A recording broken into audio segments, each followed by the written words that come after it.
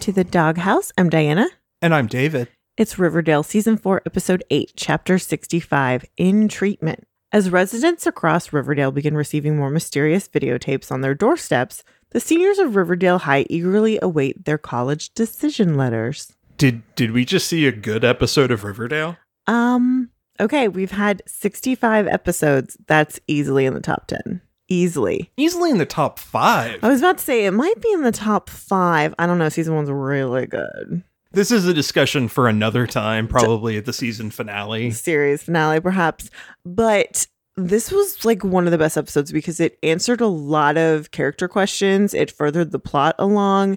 And it also gave our actors really good moments to shine while also having levity and kind of calling out some shit that the fans have been questioning too. It did what I hoped it would do. Mm-hmm. Allow the characters to reckon with the situation they're in and make a decision one way or another. It doesn't necessarily mean that they're changing paths, but at least they're having to come to grips with it. Yeah.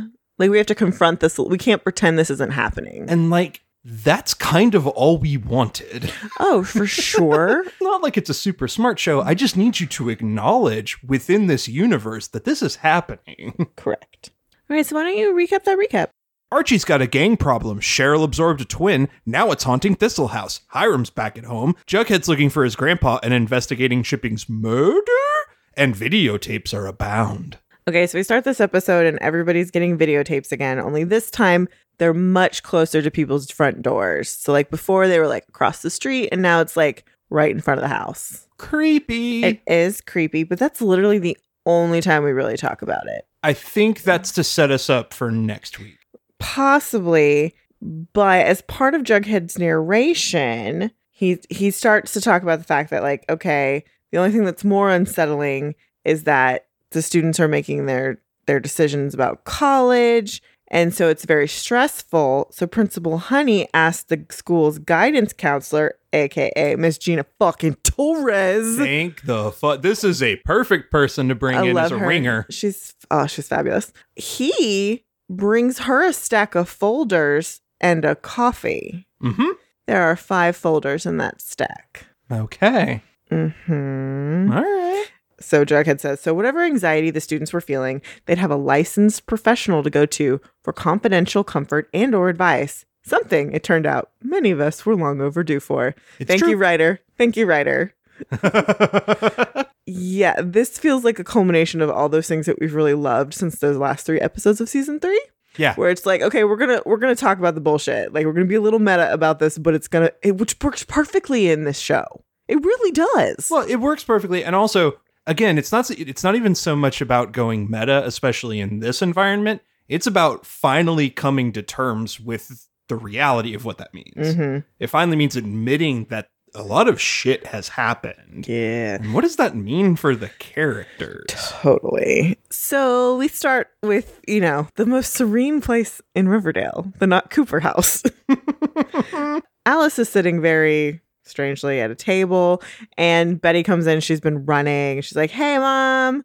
Oh, wait, what's going on? And Alice starts the conversation with, you were so sweet when you were little. When did you become a liar? So we're straight back to season 1 Alice. Like nothing happened. I love it. It's the best. I do love it. I love it. I don't like that there's no discernible difference right up front. No, it makes complete sense to me. Because Alice, being who she is, what we've seen of her from these 4 seasons is that this is unpleasant. I'm going to pretend like it didn't happen. Fair. So her default mode is, I got rid of the murderous husband. He's gone. I have a new man in my life. So my problem child, Polly, is in an asylum like she was season 1. True.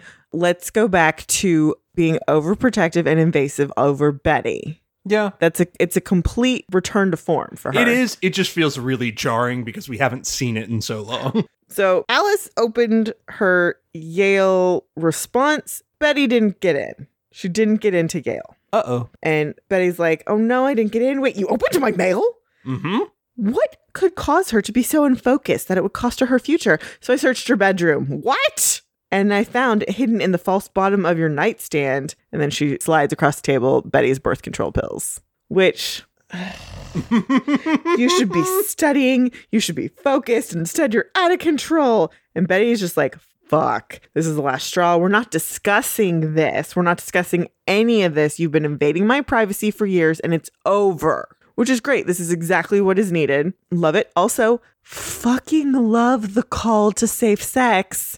I know I've been harping on this since season 1, but if you're going to have a show with this many kids having sex all the time, we need to have some safe sex conversations. And there we go. And here we have it again. Also, it gets better. My mom / enlightened female heart was super happy about this. We cut directly to Betty knocking on Mrs. Burble's door, and we see at the bottom of the screen, case number 65, Elizabeth Cooper. Mm-hmm. Okay, so Betty is case number 65. Okay.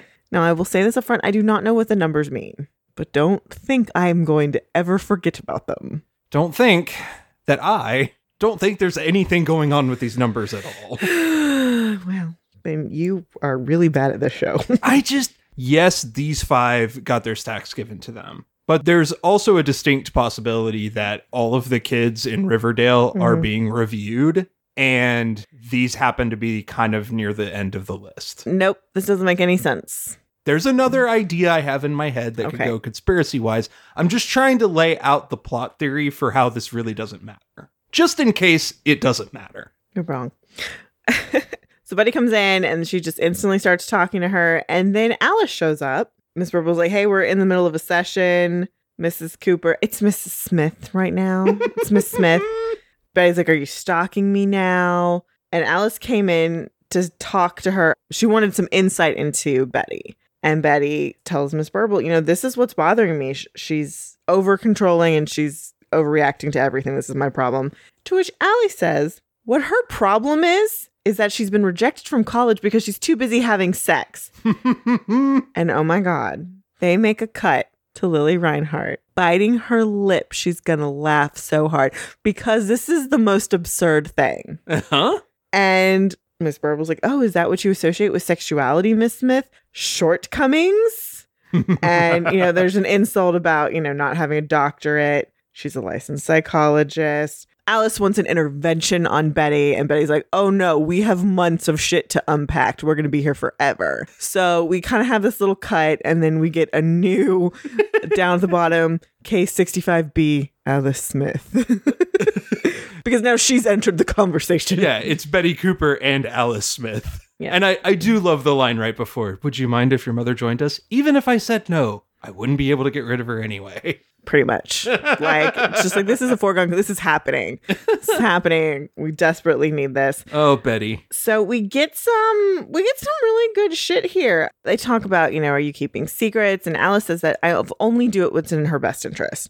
To which Betty goes in, so you joining a cult, that was in my best interest, not mentioning that you weren't actually brainwashed the whole time. You were just undercover for the FBI, working with my long-lost half-brother, who I thought was dead. That was in my best interest. Oh, thank God we're having this conversation. Thank you, Jesus. I'm doing a happy dance on the couch right now. There's back and forth. Oh, you were a child. I was protecting you. Then explain giving away my college fund to the farm. Well, that was before when I was under the influence of Edgar. So now she admits she was at one point under the influence of Edgar. Uh-huh.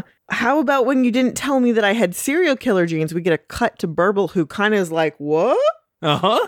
Which I like. Or when you had Polly committed to the Sisters of Quiet Mercy and didn't tell me where she was. Or when you had me dragged off to that evil nun hellhole because she did Miss Burble, where they force-fed me drugs against my will. But hey, at least they were fizzle rocks and not birth control because God forbid. To which Alice says, context is important here. I love that is her defense.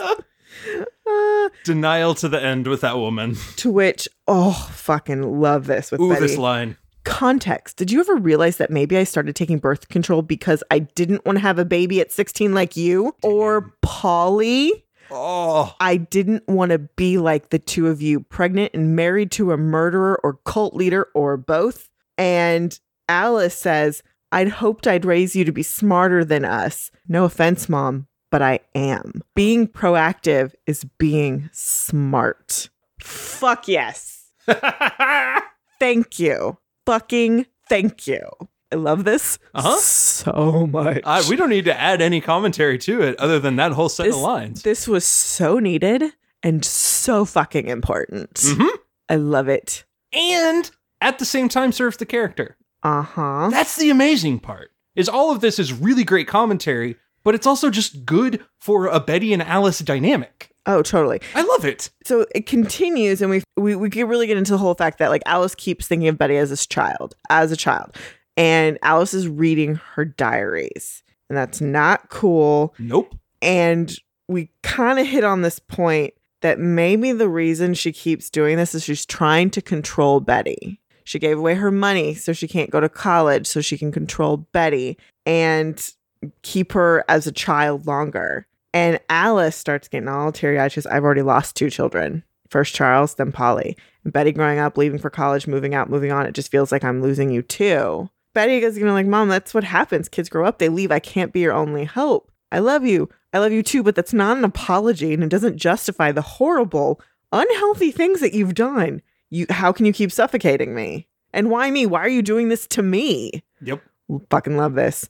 And Alice goes, I love you. But you love Polly too. She's in an asylum. She needs you. She needs help. So why can't you do this to her? It's just a good, totally tiny fair moment of humor. That's also just a great like kid thing. It's like, can you lay off me and bug one of the other ones? Like, I want to 4 children.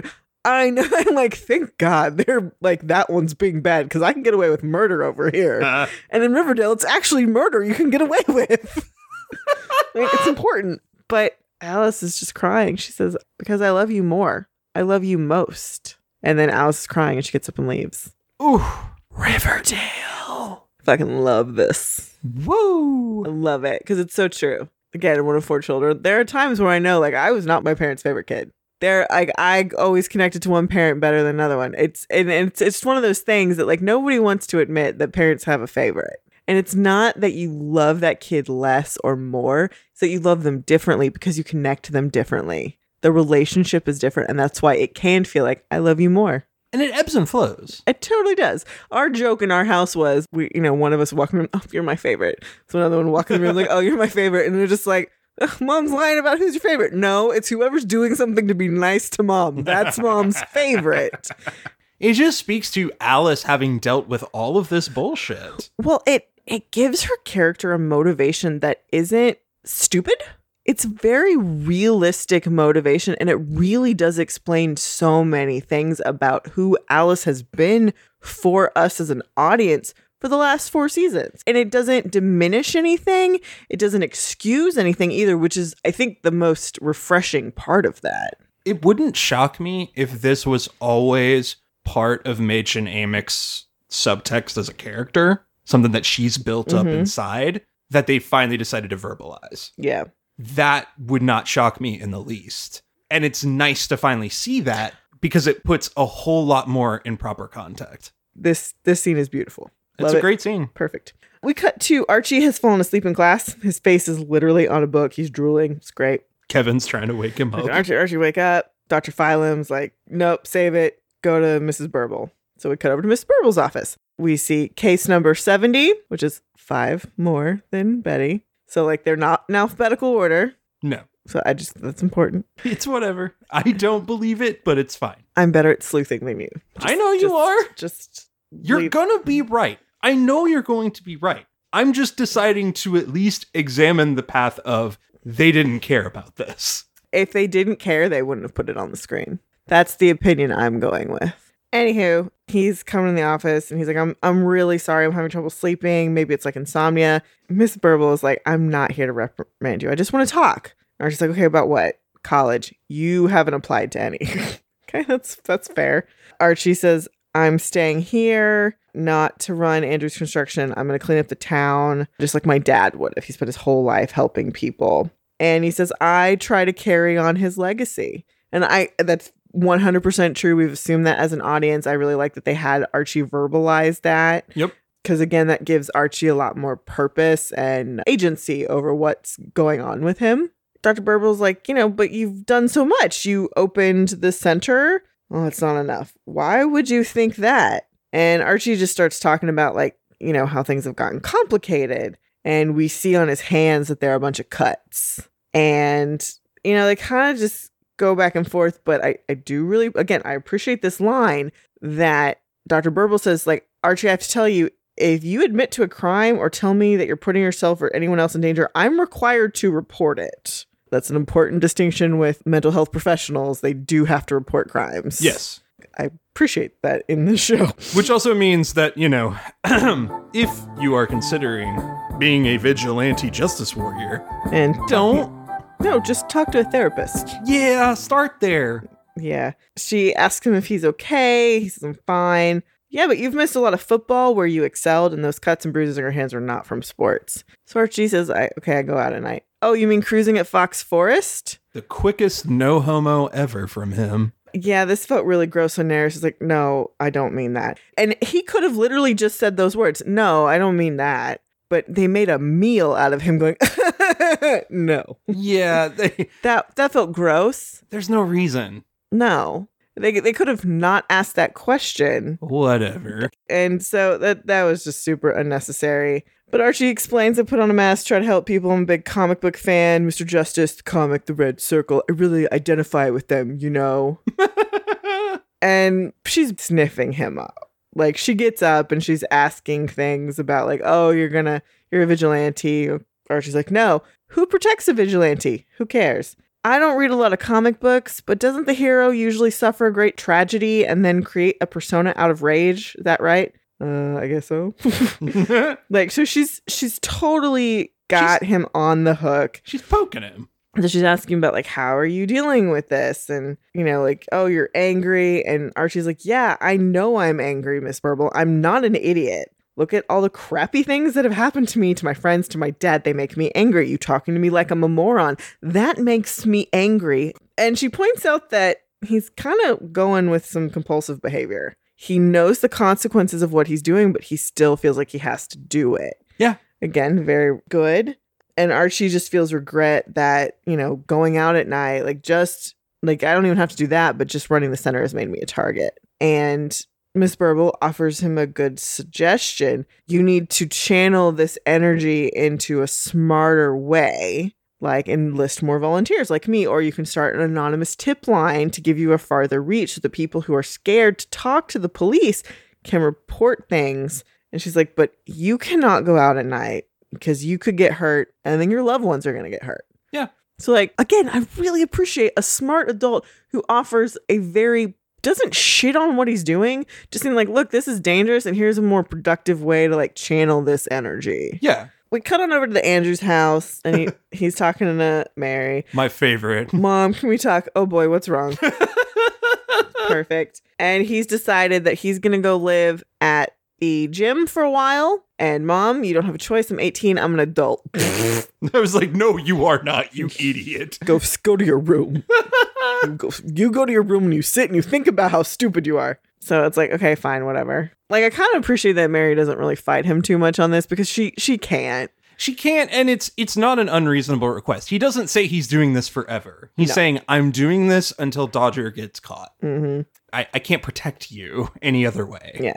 So he goes over to the El Royale gym and he, you know, puts his stuff down on a cot in the office, and then he pulls out an old-fashioned answering machine, records a message, and then he throws away his mask. So, all right, he's taken Burble's suggestion. Something about this episode that caught my eye, and I'll talk about it a little more in another scene. They're very specific in the composition of this episode. A lot of times I don't notice the camera work or how they're framing things. This episode, it really felt like the hand was on there. Mm-hmm. The fact that the mask goes on the edge of the trash can and not in feels like such a specific choice. Oh, it absolutely is. This is a half measure. Mm-hmm. He's not fully committed to getting rid of that mask. If he was, he would have picked it up and thrown it all the way in. It lands on the edge. Yeah. Because he's going to need to get it again later. Like, you know that when it happens. It's just one of those things where a lot of times with the show, I don't notice how they're framing and blocking things. Mm-hmm. Some of it's just when you've got two people in a room,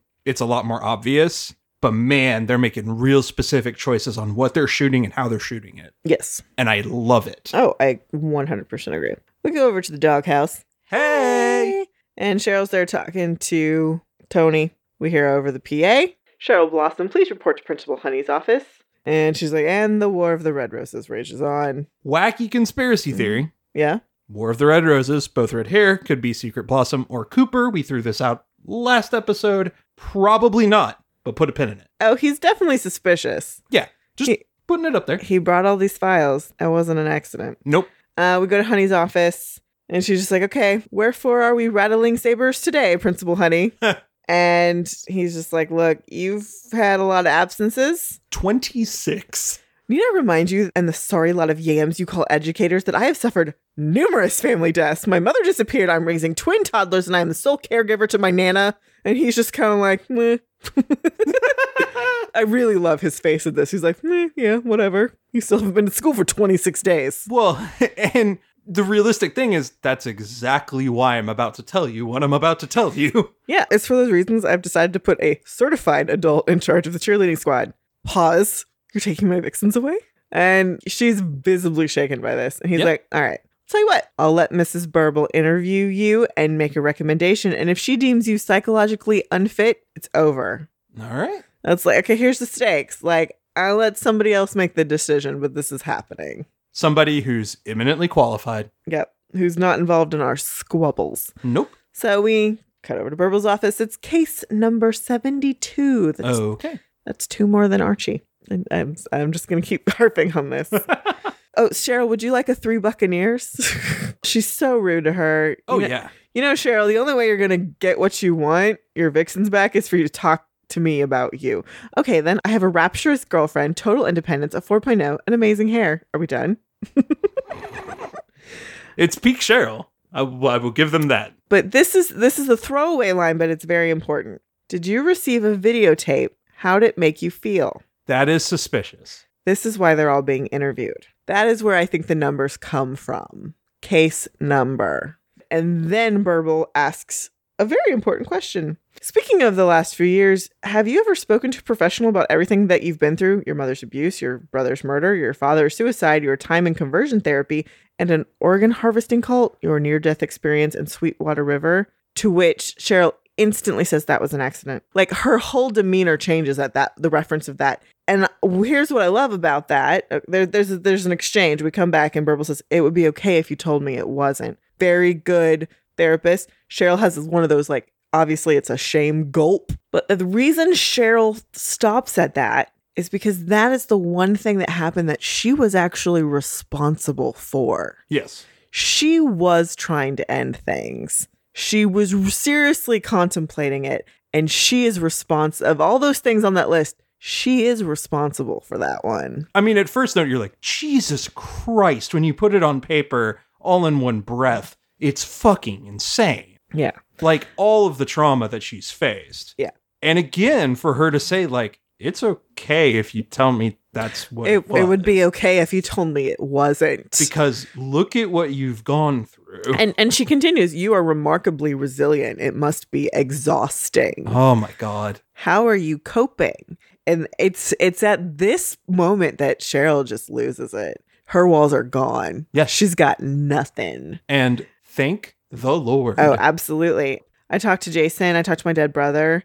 Oh, like a prayer. That's a very healthy way of dealing with grief. No, I go to the chapel in my house where my brother's body is, and I talk to him, and I think he answers me back, and I think maybe I've lost on my mind, and I don't know when it happened. Was it when JJ died? Was it when I fell through the ice? Have I always been this fractured? Like, she's got nothing on this woman. She has no reason to impress her. It's time for her to be honest because shit's not good. No. Thank God. I know. The other part about this is really important is that Cheryl is aware. Yes. She is trapped, but she is aware. And I appreciate this is where we get into if Mrs. Burble is part of an evil plot, I hate it because this scene right here does so much for Cheryl as a character that while there may be other motives going on with why Miss Burble is interviewing them, I think the advice that she's giving is so incredibly important. And I need this to be a positive character because otherwise you're undermining the value of what we're giving to this character after 65 goddamn episodes. Well, the line that really gets me is they kind of go back and forth and she's starting to explain what's going on with Julian. And she's like, Do you still maintain that I'm not mad as a hatter even though I'm talking to taxidermy and I'm being tormented by a devil doll? That is a very Cheryl being rude to somebody else way of looking at herself. Yeah. And Mrs. Burble says, I don't think you're being haunted, Cheryl, and I don't think you've lost your mind. To which we get the very, beautifully crying, then what's wrong with me? Which she needs. I think you're being gaslit. Like Ingrid Bergman? Such a Cheryl moment. She's like, yeah, what do you think's more logical, that an evil spirit absorbed this doll or that a human being is moving the doll around when you're not there? Thank you, Gina Torres. And we can figure out the truth about Julian with a swab of your saliva. You can't have any of my bodily fluids, you succubus. It's for a chimerism lab. It'll show if you have another DNA in you. And it's like, oh my goodness, there's a test. And she's like, yeah, I'll call the doctor and tell them to expect you. Set up. Those test results aren't real. They wouldn't have introduced the storyline if that test isn't going to come out as factual. Again, that undermines the value of this to me. I just hate it. But that is what Riverdale does. If they do that, I'm going to be pissed. I just don't want that to be true. Whatever. To me, it makes more logical sense that it is true results and that there's a gaslighting campaign going on that Cheryl's got to root out. That makes way more sense to me. It just does. Well, we'll talk about it more in a little bit. There are some theories. Boy. That are nut. So Cheryl's like, okay, now what about my vixens? Can I keep them? To which Burble says, as a counselor, I think you've done A+ work. And she beams. As an administrator, Cheryl, I'm sorry. I'm going to recommend to Principal Honey that he bring in a coach to supervise the vixens while you focus on you for a little while. And a tear runs down her face. But I also love that she doesn't fight it. No, she knows she's right. Yeah. She knows she's right. So she goes to the locker room and she pulls out her HBIC shirt and the other girls see her and they're whispering and then she screams into the shirt and then falls to the floor crying. It's the last thing she had any control over. She feels like she's losing everything. Yeah. And people know. Yep. And now, she's got to admit, I can't keep doing this. Yep. It's time to go to the Pembroke. Veronica's on her way out and we hear, Mija, can you come here for a minute? The eye roll. Oh, it's so good. We go in there. What do you want, Daddy? Tell me about another secret love child. God, I love Veronica right now. It's great. She's very entertaining when she's being written like this. Uh-huh. He's put this very special bottle of rum. It's the first bottle of lodged rum I ever produced. And second to you and my diploma from Harvard University, my proudest achievement. Gee, I wonder if that's foreshadowing. Mm-hmm. Yeah. And so, whatever. She's like, I gotta go. I'll hear about Harvard later, Dad, because he wants to know if she's heard anything. Microeconomics waits for no one. Mm-hmm. So we go to microeconomics, and Kevin is giving a presentation, and Veronica's cell phone goes off, and she leaves. To which Kevin's like, fine. We go in the hallway. It's Dean Kingsley, and she has been admitted to the class of 2024. Veronica does this very adorable yes jump. It's so good. We go into the classroom and everybody can see her through the window, jumping and being a total weirdo. It's great. And then she gets back on the phone. She's like, thank you. Oh, yes. Give my regards to your father and please thank him for the rum he sent. And to which Veronica says, son of a smash cut butterflinger. Mrs. Burble has offered a butterflinger, also a lovely, fabulous candy joke. She's offering it to Veronica, and we see case number 75. That's 3 after. Veronica Luna Nay Lodge. Love it. It's like, I think I know why you're here. Any updates that you need to make to your life regarding, say, Harvard? Veronica's like, yeah, I got in. Congratulations. If I'm not mistaken, it was your dream school. It was. Now it's my nightmare. And we just kind of get into the fact that Veronica is pissed because her father meddled in her affairs. She's so visibly angry. She's like, this is humiliating and infuriating. Burble says, infuriating because he didn't think you could do it on your own? No, because I'll never know if I could have done it on my own. Yep. We kind of get back and forth on this thing where maybe this is his motivation. No. Well, what about this? No. And she tells, okay, I'm nobody's Cordelia. So much fucking Shakespeare. A lot of Shakespeare and Oedipus crap. It's like, are you jealous of your sister? Absolutely not. She can have him. They deserve each other. I'm sensing animosity. Sensing? I despise that man. I want nothing to do with him. Okay, but you live at home. You obediently come when he calls you. Veronica, I don't think this is hate. Thank you so much. It's obsession. You and your father are obsessed with each other. Are you diagnosing me with daddy issues? How very intro to psych. Hashtag daddy issues. Oh, man. Been calling that one for a while. I'm saying your connection goes far beyond what is typical father-daughter. It's primal, cosmic. He sees you as an extension of himself, which is why he'll never fully let you go, and you see him as your ideal future self. And I love this because it's absolutely true. They're so codependent on each other. It is, but I don't like where she heads with it. It would go around and around. Burble says, like, this only works if you actually walk away from your father. You have to actually want to, which has been my number one complaint. We've been doing this story over and over again, but Veronica never commits. This is why I complain about her calling him daddy all the time. Yeah. When she did the puppy, it was actually a nice little dig. But again, it was playing into what they suspect about her. Like, you're going to do the most childish thing available. To me, the biggest problem is she couches it in Freud. And it's like, all this Freud stuff is useless for the real talk here. Of all of the interviews, this was the weakest one. It really is. It could have been half as long, and it should have just been, y'all are obsessed with each other. It's not going to work unless you actually do it. They tried to add all of these references, which I don't know how many are actually going to land with the intended audience. Yeah. And that's not an insult. It's just some of them are a little obscure. And it's just not worth it. Well, and it adds this hacky level of Freud bullshit on top of it that I think in the end somehow justifies the choice that Veronica makes later. And to me, it's like, this is bad psych advice. Like, you're trending her in a really awful direction. Veronica takes the wrong message. Don't get me wrong. The appropriate question is, like, do you actually want to be rid of him, or you just want to win? Yeah. Which we know which way that goes. And so she leaves her with, you're locked in a dance of death with your father, Veronica. So my last question is, who's leading, you or him? Which is true. It is true, but it's such a bad way to end that conversation. This conversation was not great. That's the weakest one. It is. Though, super fun.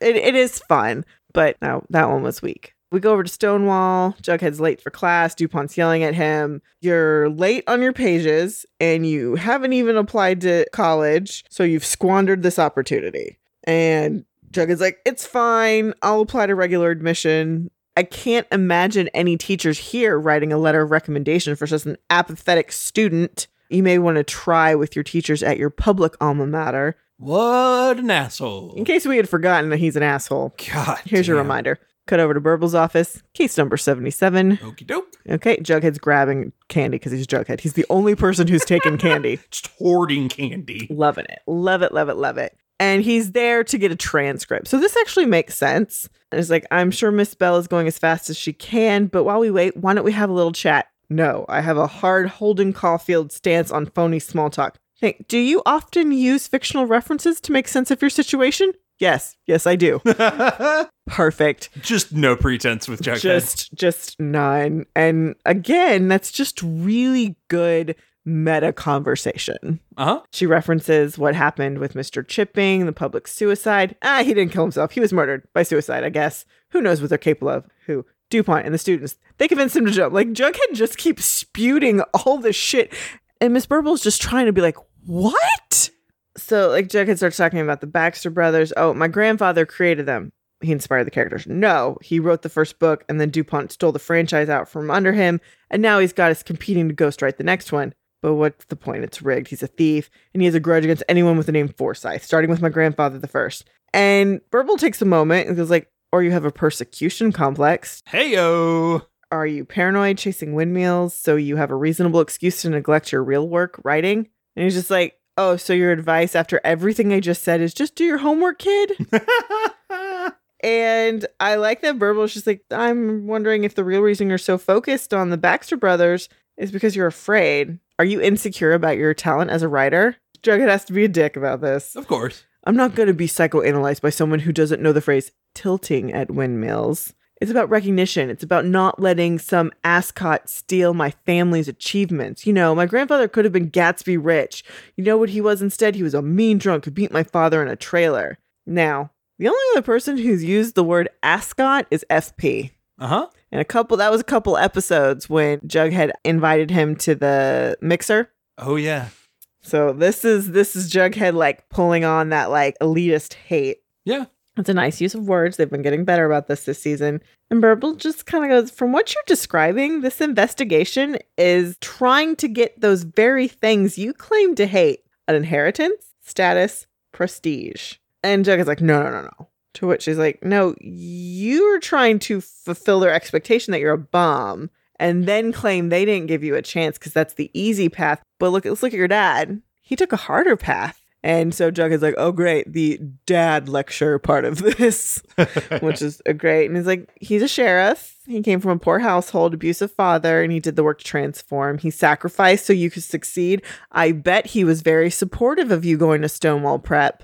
To which Jughead's like, yeah. And he sits back. He's starting to get like uncomfortable. And you repay him by going on this quest to prove that the man that caused him immeasurable pain is some kind of wronged hero. How do you think that makes him feel? Oh, man. Not only is that genius, and I love it, but Cole's acting, his switch here is like, oh, shit. She hit him right between the eyes, and he wasn't ready for it. And there's this pause, and then Gina Torres takes a sip. She's drinking her coffee. I won't think you less smart if you admit I'm right. No, only Gina Torres or someone of her caliber can pull that line off. I fucking love Gina Torres. She can do no wrong. So good. If she never shows up again, I will be so happy. It'll be totally fine. I kind of don't want her because I don't want them to ruin her, but whatever. So Jughead's like, you're right, my poor dad, I'm so selfish. And Burble's like, no, you're just a high school senior from Riverdale. You're busy. And Jughead's like, okay, maybe I should put down those conspiracy theories. You're underpaid, aren't you? And overqualified, which means I don't expect anyone to change habits overnight. If you're going to see this mystery about the Baxter Brothers authorship through, then don't fall back on conjecture or righteous anger. Do the work, investigate. And so then she's like, okay, let me go see where those transcripts are. Oh, just take the rest of the candy. You're the last one for today. And so he takes like all the candy. It's very cute. And also I love that. Like, you're my last one for today. Yep. But I just love that. Do the work, man. I love the fact that she doesn't try to change who any of these kids are. She's just like, let's put you in a good direction. Well, and also like make it about righting the actual wrong and not all these other things. Yeah. Do the actual work. Write your fucking story and actually investigate. Those are two separate things. And if you really think something happened, like, that's fine, but don't make it about you and this crusade. So we cut over to the Not Cooper house, and Jughead's like the couch doing his thing. I do see the serpent pillows. They are there. And FP comes in. It's like, hey, boy, I miss seeing you around the house typing away on that thing. Jughead runs and gives him a huge hug. Oh, my dad heart. And then Jughead says, I love you, and I appreciate everything that you've done for me, and I don't say that enough. That's all any dad really wants to hear. That's it. Any parent, just like, I know. Thanks, kid. Oh, man. Whew. All right. We go to later at the Not Cooper house. Alice is cooking. Betty comes in. And Alice is like, okay, set the table. Let's get ready. And Betty goes, she's setting the table and she sees the mail is out. She sees her mail. It's unopened. And then she sees a check made out to her. She turns around and is like, Mom, I love you the most too. No. It's very sweet. We go over to see the El Royale gym. Archie is on his cot and he hears the beep of the answering machine. He listens to the recording. There's a problem going on at an apartment on the north end of the sketch alley. There's a man who lives in the hall and he hits my mom and I think she needs help. And Archie's like, as he's writing down the notes, he breaks his pencil and then he goes and grabs the mask from the trash can and he grabs his bat and he takes off. Yep. It's a compulsion. Yep. He's going to have to work at it. We go over to Pops and Cheryl is there with Tony. She's like, I got my results. Oh, from Highsmith College? I thought you were already accepted. No, silly love bug, my chimerism test results. And she's like, okay, promise me that you're going to be here for me. And Tony's like, Cheryl, I have no idea what you're talking about, but I love you and nothing would ever change that. So good. And so Cheryl looks at her results and she's negative. I'm 100% Cheryl Marjorie Blossom. And they're like, okay, what does this mean? It means that Burble was right. In fact, I'm not crazy. I'm not haunted. Maybe there was once a Julian in my mother's mortal womb, but I didn't absorb him. Okay, that's great. So, like, how do we explain this weirdness around Thistle House? To which, okay, Cheryl gets this fervor in her that I do love. Miss B enlightened me to the realization that most likely someone is trying to drive me mad. But once I find out who this depraved monster is, I will unleash a wrath upon them so wicked they will wish they had been consumed in their mother's womb. Well, shit. I love it. Love it. It's great. That's that Cheryl fire that we like seeing. Mm-hmm. We go over to the Pembroke, and Veronica is in the study. She is drinking something, and she's got her feet on the desk. And Hiram's like, Veronica. And like he's looking for her. What's the matter, Daddy? Why did I get a call that says you turned down your acceptance to Harvard? Please tell me that he's sorely mistaken. Oh, no. I look better in Yale blue anyway. And so he's just like, it's a dream. No, it's your dream. You ruined it for me by walking through those ivory towers. I'd be letting you dictate the rest of my life. I'd graduate, get my MBA from Oxford, run a Fortune 500, make the cover of Fives, obviously. The next 20 years would be mapped out by you. I'm finished living your version of my life. You don't get to own my future, so consider the ties that bind cut. Which is like, okay, great. We've heard this shit from you tons from Veronica. To which even Hiram's like, really? What do you think you'll do now, Mihal? Walk away from me? You've never been able to do that. Which he is correct. Yes. To which I do like that she says, you're right. It appears that we're locked in a twisted Greek tragedy. But my guidance counselor told me that there is one way to end this. Oh my God. I have to kill you. To which Hiram visibly gets a little uncomfortable. She's like, don't worry. I won't stoop to your level. I'm going to kill you on the battlefield you cherish above all others. Business. I'm going to take you head on and destroy you, just like Oedipus and Electra did to their daddies. And when I'm done, I will bury your battered and beaten carcass and be free of you once and for all. So she finishes her drink. This bottle I cracked open is a lot better than that swill you've been making recently, Daddy, but my rum will be far superior. So she leaves, and we see that she has taken the bottle of rum out of the special glass, and he's pissed and he throws it. This is so fucking stupid. Well, okay. I love it for the Veronica of it all. Yes. I hate it because of the motivation that got us there. I just hate that yet again, she's not walking away from her father. No. She's just going to fight him more, which is stupid. It's just stupid. It's circular storytelling. It's not like the Archie one where he makes a bad choice. Mm-hmm. But we've given some depth to that character to understand that this is a compulsion. Yeah. And it's not just going to happen overnight for him. Mm-hmm. So, like, at least there's a meaning and an understanding behind what Archie's bad decisions are going to be. There's not a whole lot of good reason for that here. On the other hand, I'm just going to enjoy Veronica being Veronica. Yeah. Like, I'm just going to have to get used to that with this show. So you get over to Betty's room and she's reading Jughead's story. These are great. You really captured the essence of the Baxter's brothers, but you made it your own. And I caught up on all my college applications. So wait, I want to show you something. It's an article I found from 2002. And so it's like novelist Theodore Weisel drowns in a yachting accident. Why does that sound familiar? He was in Quill and Skull Literary Society with my grandfather. I tracked him down. And so then he's found some other ones. This one is from 1978, drove off a bridge. Charles Chickens. Oh my God. This one is from 1994, mechanical failure. Jane Dallas Brown. Jane Dallas Brown. In fact, DuPont and my MIA grandfather are the only ones of that society who are not dead, which begs to question, are these all horrible, suspicious accidents or murders? Jug, if you're right, you need to transfer. And they're just like, this is so close. I can feel it. Yeah, that's what I'm afraid of. Flash forward. We see a lineup of Betty, Veronica, and Archie, and they're in a police lineup. And then we turn the camera and we see Donna and Brett very flatly with FP behind them saying, yes, those are the kids we saw kill Jughead. Riverdale. So I'm still buying this as our theory of this is Jug's story, right? So there's one thing that's tripping me up. Okay. And it's the case numbers. Uh-huh. They're using the same font that they have been in the flash forwards. Yes. It almost makes me feel like the case number, all these conversations are fake. There's something with those case numbers that have to do with this investigation and Jug's story. And now one of my theories has been that they have enacted Jug's plan because for the same reason that his grandfather had to disappear, Jughead's going to have to disappear. Right. This is them enacting to prove that this is the perfect murder because this is how they got rid of Chipping and these other people. But yeah. So here's a side idea. One idea that I had was she is an investigator, but is also overqualified and has been planted within the school to investigate everybody because weird shit's happening in Riverdale. I would love her to be the actual, like, real FBI. Yes, that's one.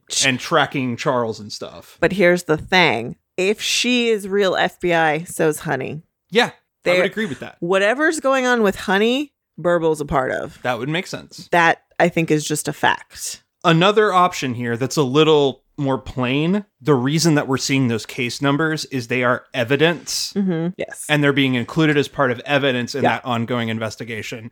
And this all happened in the timeline that we're understanding, but they're now being brought back with that title to investigate the kids. Yeah, I can buy that. That's sort of the middle of the road normal explanation. I like the FBI tag team idea over on the side too. Yeah. And I think that would also is part of what actually ends up exposing Charles. Oh, yeah. Which would be great. So I really do hope we get Gina Torres back. If we don't, that's fine because we still have Kerr Smith. Yeah. We have to talk about it because it's just funny. Okay, Theodore Weisel. Oh, God. It's the real name of Dr. Seuss. Uh-huh. Theodore Geisel. Charles Chickens, Charles Dickens. Oh, my God. And then what was the lady's name? Jane Dallas Brown, which is a little more obscure. It's a little more obscure. So I did a little Google search, and the closest one that we can find that would make sense is Rita Mae Brown. Yeah. And she wrote all of the cat mysteries, which are so silly. And my grandma read all of them. I think I tried to read one. I was bored out of my mind. But also before that, like, super lesbian feminist figure, too. Yeah, so like super interesting. So I really hope that is the author they pulled, because not only is it obscure and in genre, but also, like, kick-ass lady. The one weird theory that is now, like, going around the internet a little bit is that the person who is actually moving Julian is Chick. There's a whole theory that Chick is actually Julian. That his actual hair color is the red, and that is part of why Penelope took to him. That's actually Julian. He was born, but he wasn't a triplet. He was just another baby that they had, and they've just woven this story because we know how big liars the Blossoms are. Or they stole a redheaded baby from the Sisters of Quiet Mercy. Which is also totally possible as well. Now, Chick is in jail. Yeah. So that doesn't make sense. But it would make sense that Charles could be doing that. Entirely possible. He would know how to pick locks and get in there and do this. And he would also have been given all the information about Thistlewood from Penelope Blossom via Chick. I mean, I agree with all of this in terms of plausibility. What I don't understand is motive. And we could conjecture about that for days. I don't want to get into it. Yeah. It's just that that's so murky that it doesn't lend itself as credible just yet until we get a little bit more. We'd need to have some more context with what's going on with Chick and Charles. And I don't expect to get that until the next half of the season. No, but plausible. Just like those other random stuff, put a pin in it. Yes. So I guess our only thing left is to go watch the trailer for our mid-season finale. Let's do that. Okay.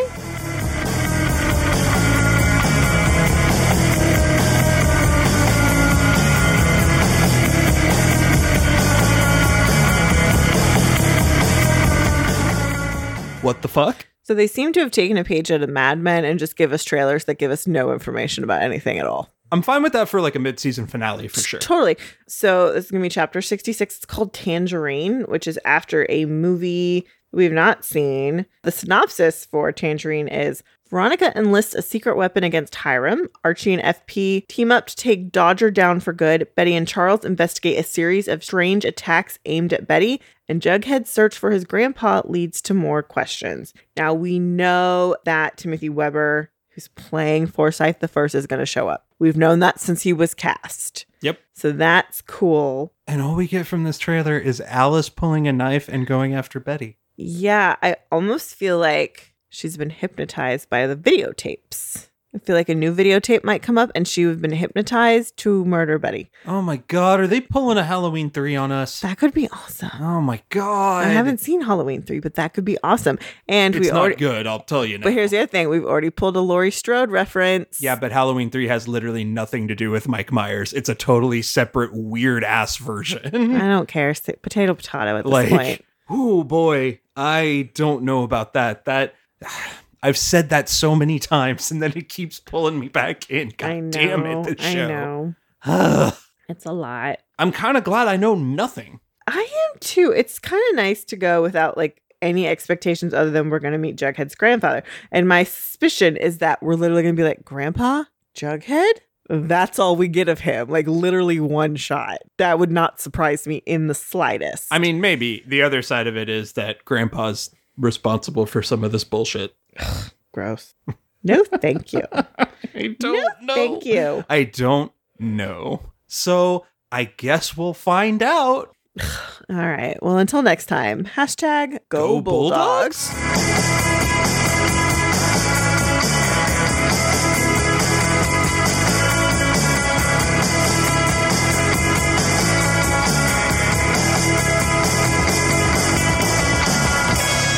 Thanks for listening. Be sure to review and rate us on iTunes, Stitcher, or wherever you listen to your podcast. For questions, comments, and recommendations, you can email us at macintoshandmod@gmail.com or find us on Twitter, Instagram, and Facebook.